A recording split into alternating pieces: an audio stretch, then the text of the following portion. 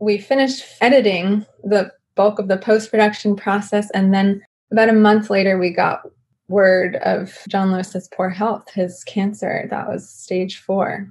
And that was very moving because I thought, wow, this incredible man doesn't have much longer to live. And we had no idea, the public had no idea that his life was going to a close. But we worked on this film and have this story of his now to share with so many people. Here's this extremely relevant still man, and here's his story to honor that. That is the voice of Isara Krieger, director of photography, editor, and documentary filmmaker. She joins me today to discuss the legacy of the late Democratic representative from the state of Georgia and the documentary film about his life, John Lewis, Good Trouble.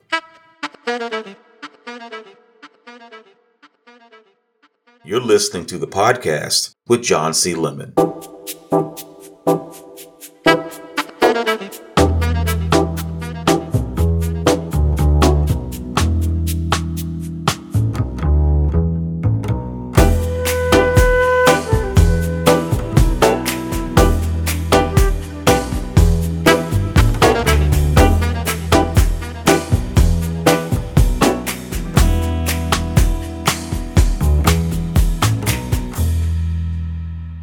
Ms. Krieger, welcome. Thank you so much for having me. I'm happy to be here. How did you become a documentarian, and what leads you in the stories that you tell?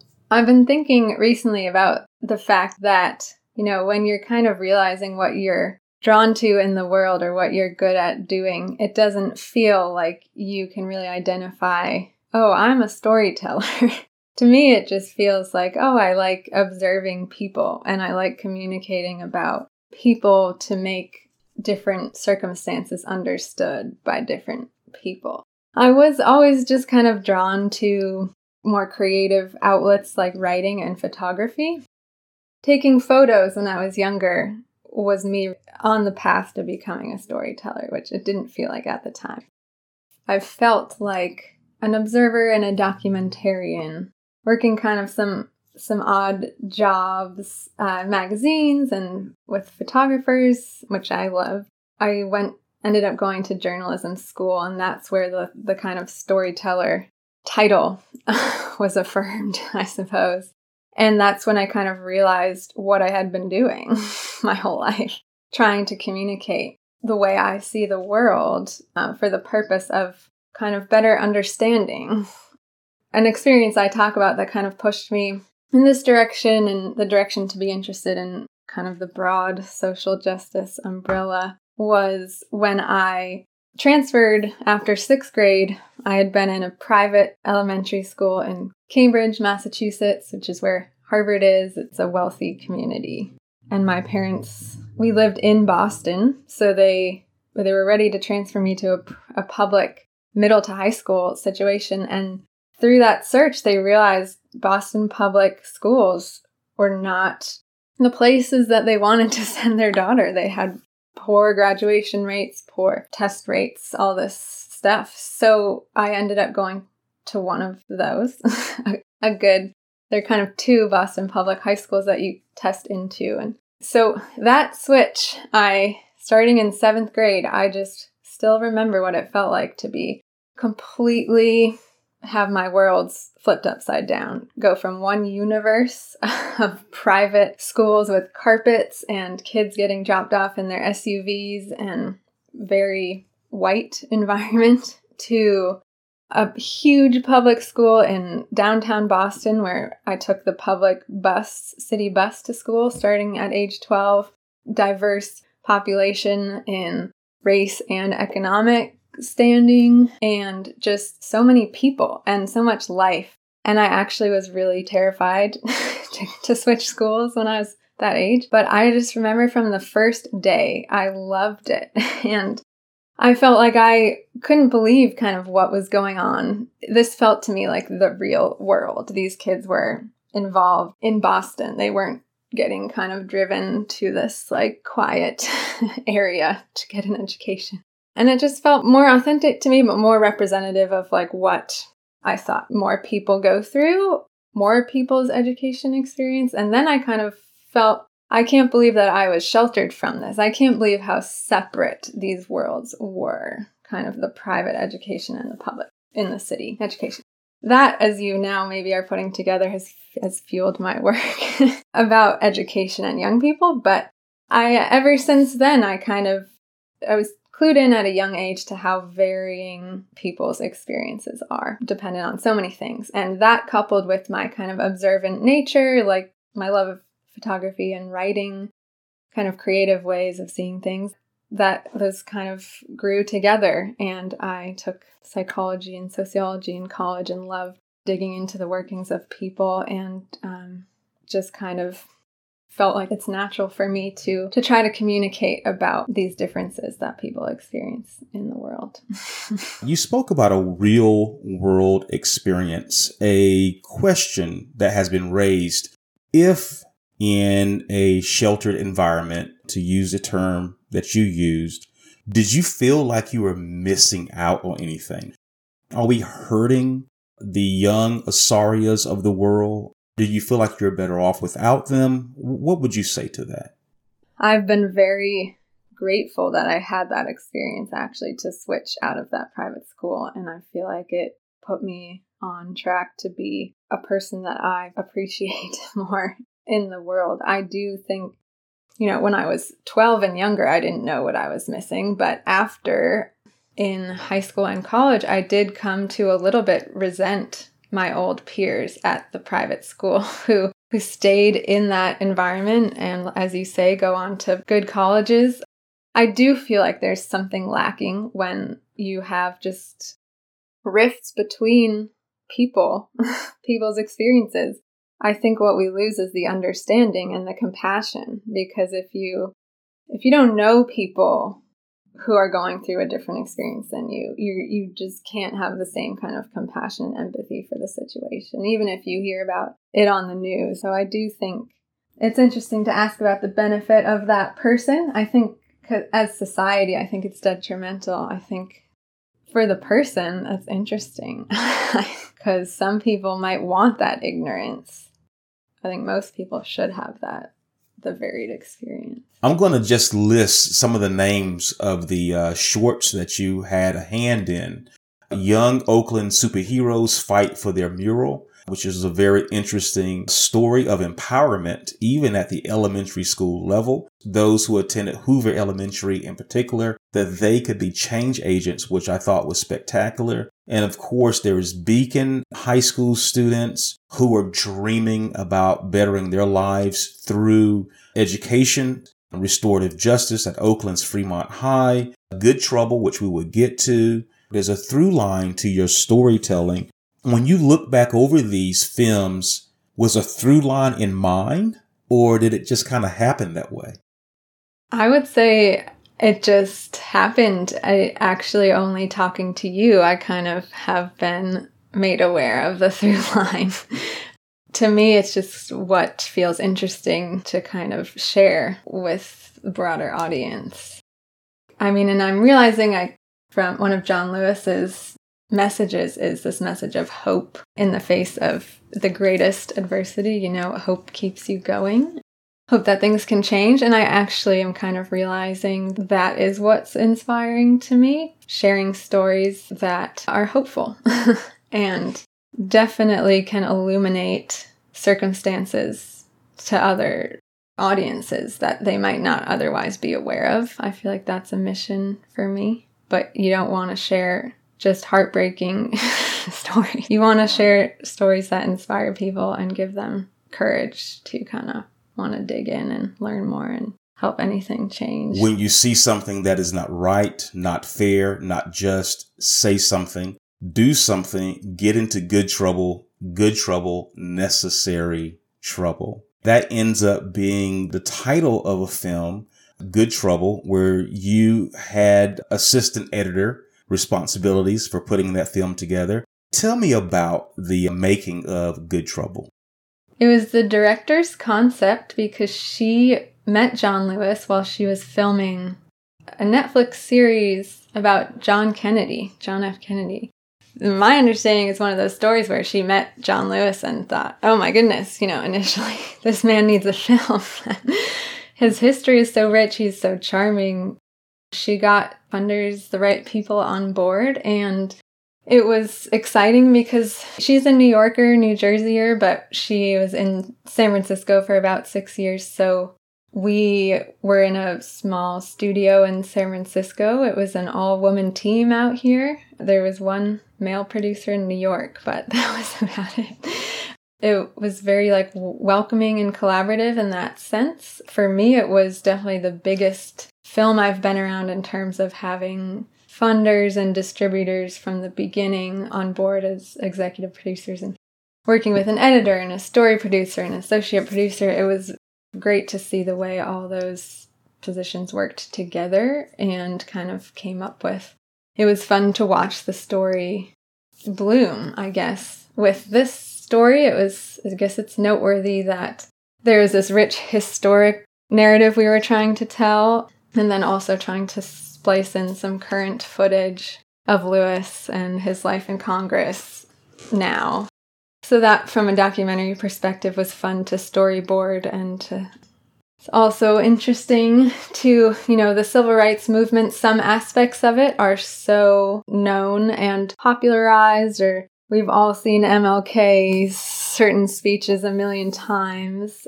It's kind of a unique challenge, as much as you don't want to admit it, but to kind of keep something that people have seen so much, kind of add something new to the conversation. And visually, the director had us search for archival footage that was not seen a million times before. So, it's such an interesting experience making a documentary about someone, because I never actually met John Lewis, but I've watched hours and hours of footage of him and worked on crafting a narrative to tell his story the best way we thought we could. So I felt very close to him. He was a moving person to be thinking about a lot. Digging into his life, learning about his character, the experiences. Of course, we know about the march when he was a much younger man and he was hit on the back of his head. He tells a story that his knees buckled and he thought that he could die there on the bridge. Instantly, I think of courage. I think of his bravery. I think of his tenacity. Spending that time with him by reading about him, studying, watching film. I can only assume it affected you and changed you in some way.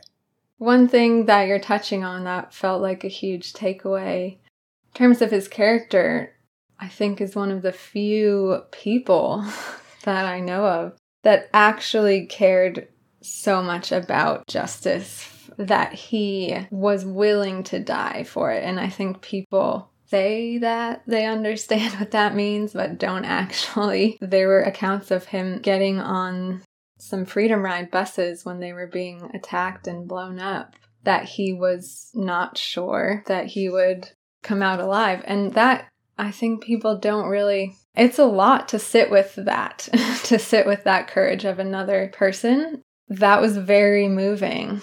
And he also worked his entire life since being a teenager in college to the end of his days. And that is another rare thing, I think, for someone to be that dedicated to a mission.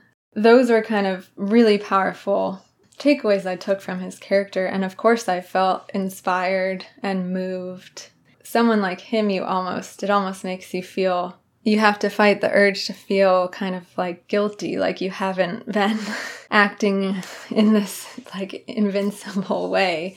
But he would never want you to feel that way. He would just want you to do what you can.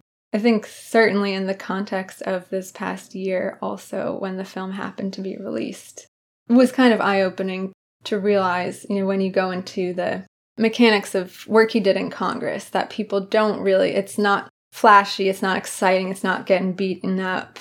He did a lot of really important work legislatively, so that was a big takeaway too for me, to kind of pay attention to what is happening in the law, because there's a lot of potential power there and there's a lot that goes wrong that people just don't know about. How do you think Lewis was able to reach across the aisle? You mentioned legislation. He had to persuade, he had to convince others to do what he saw to be the right thing. What quality in this character did he possess that helped him to be so successful in his legislative career?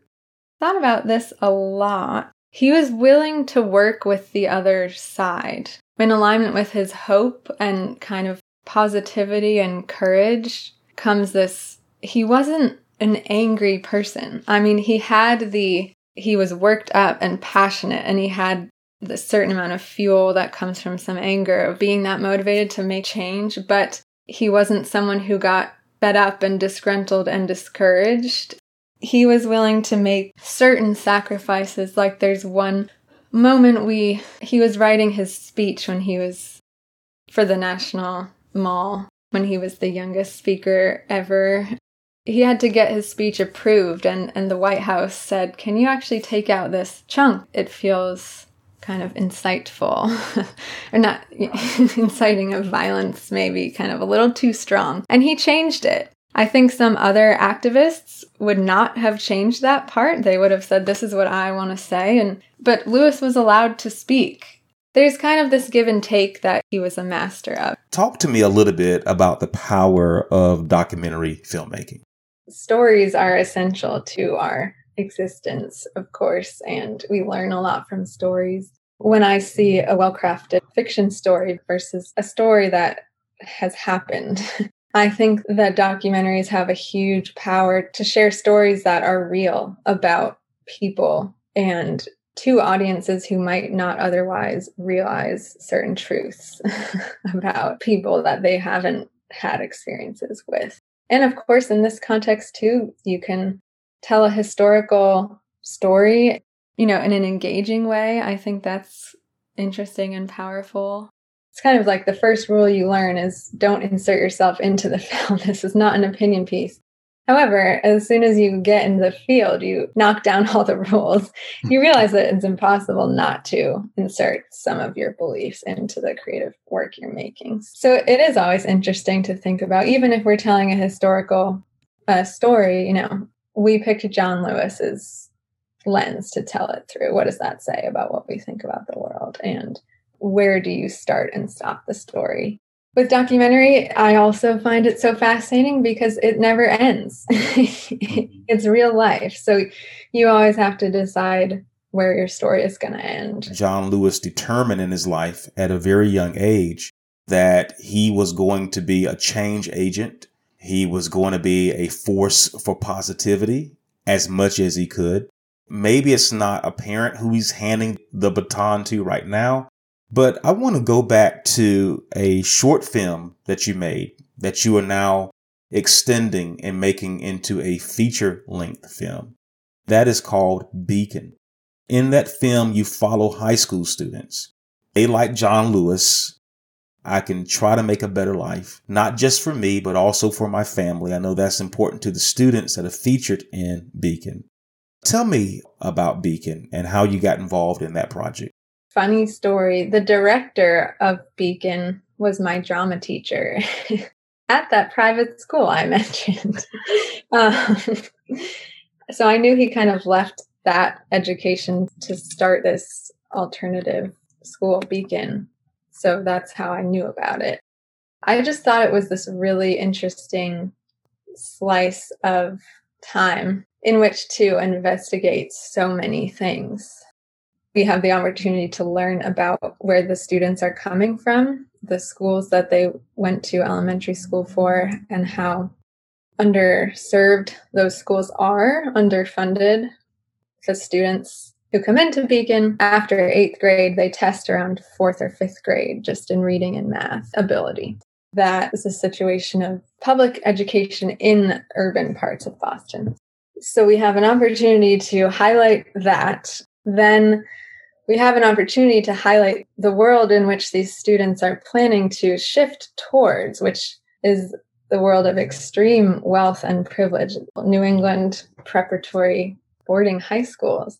So I just felt like it was opportunity to highlight this expanse, again, kind of other opposite ends of the spectrum of what education can look like. And from there, conversations can start about why are some schools better than others? Why do some students get given so much more avenue help towards success and other students seemingly are left behind. It's a very unique institution. It only takes about 30 students at a time, even less. So filming there was just really, really fun.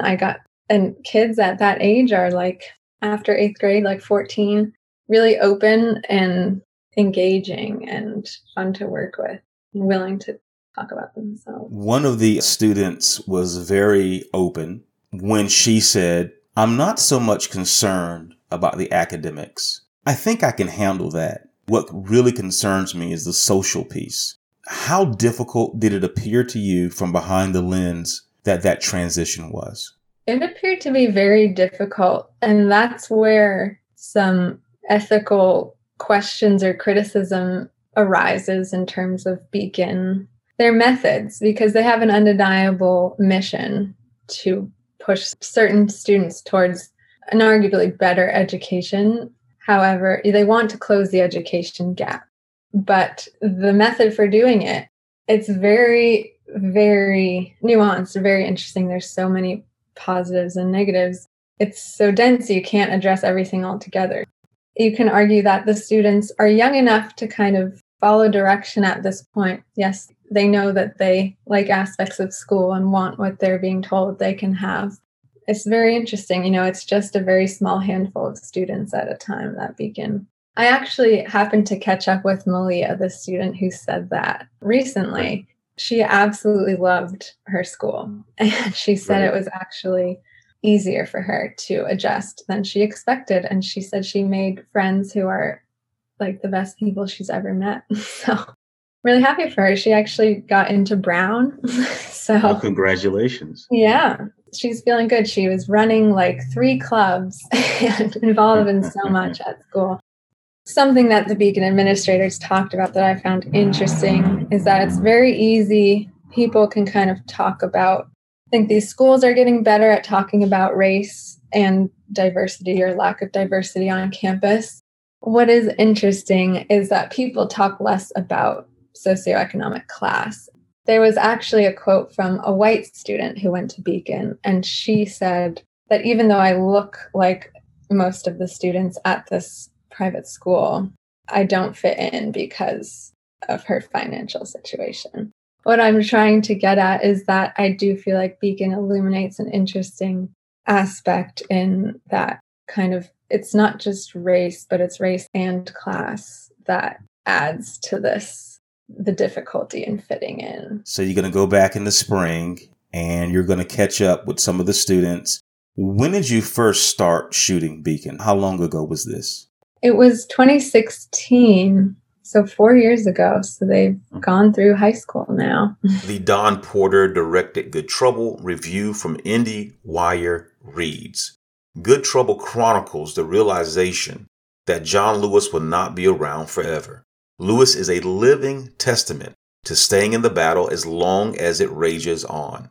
Good Trouble makes a welcome case for keeping hope alive.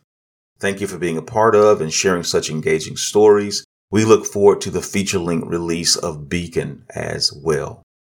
Ms. Krieger, thank you for joining me for today's conversation. Thanks for having me. Isara Krieger, Director of Photography, Editor, and Documentary Filmmaker. John Lewis, Good Trouble, a Magnolia Films distribution, is now available on Amazon Prime Video, HBO Max, and various streaming platforms. For additional information on Isara Krieger projects, visit isarakrieger.com.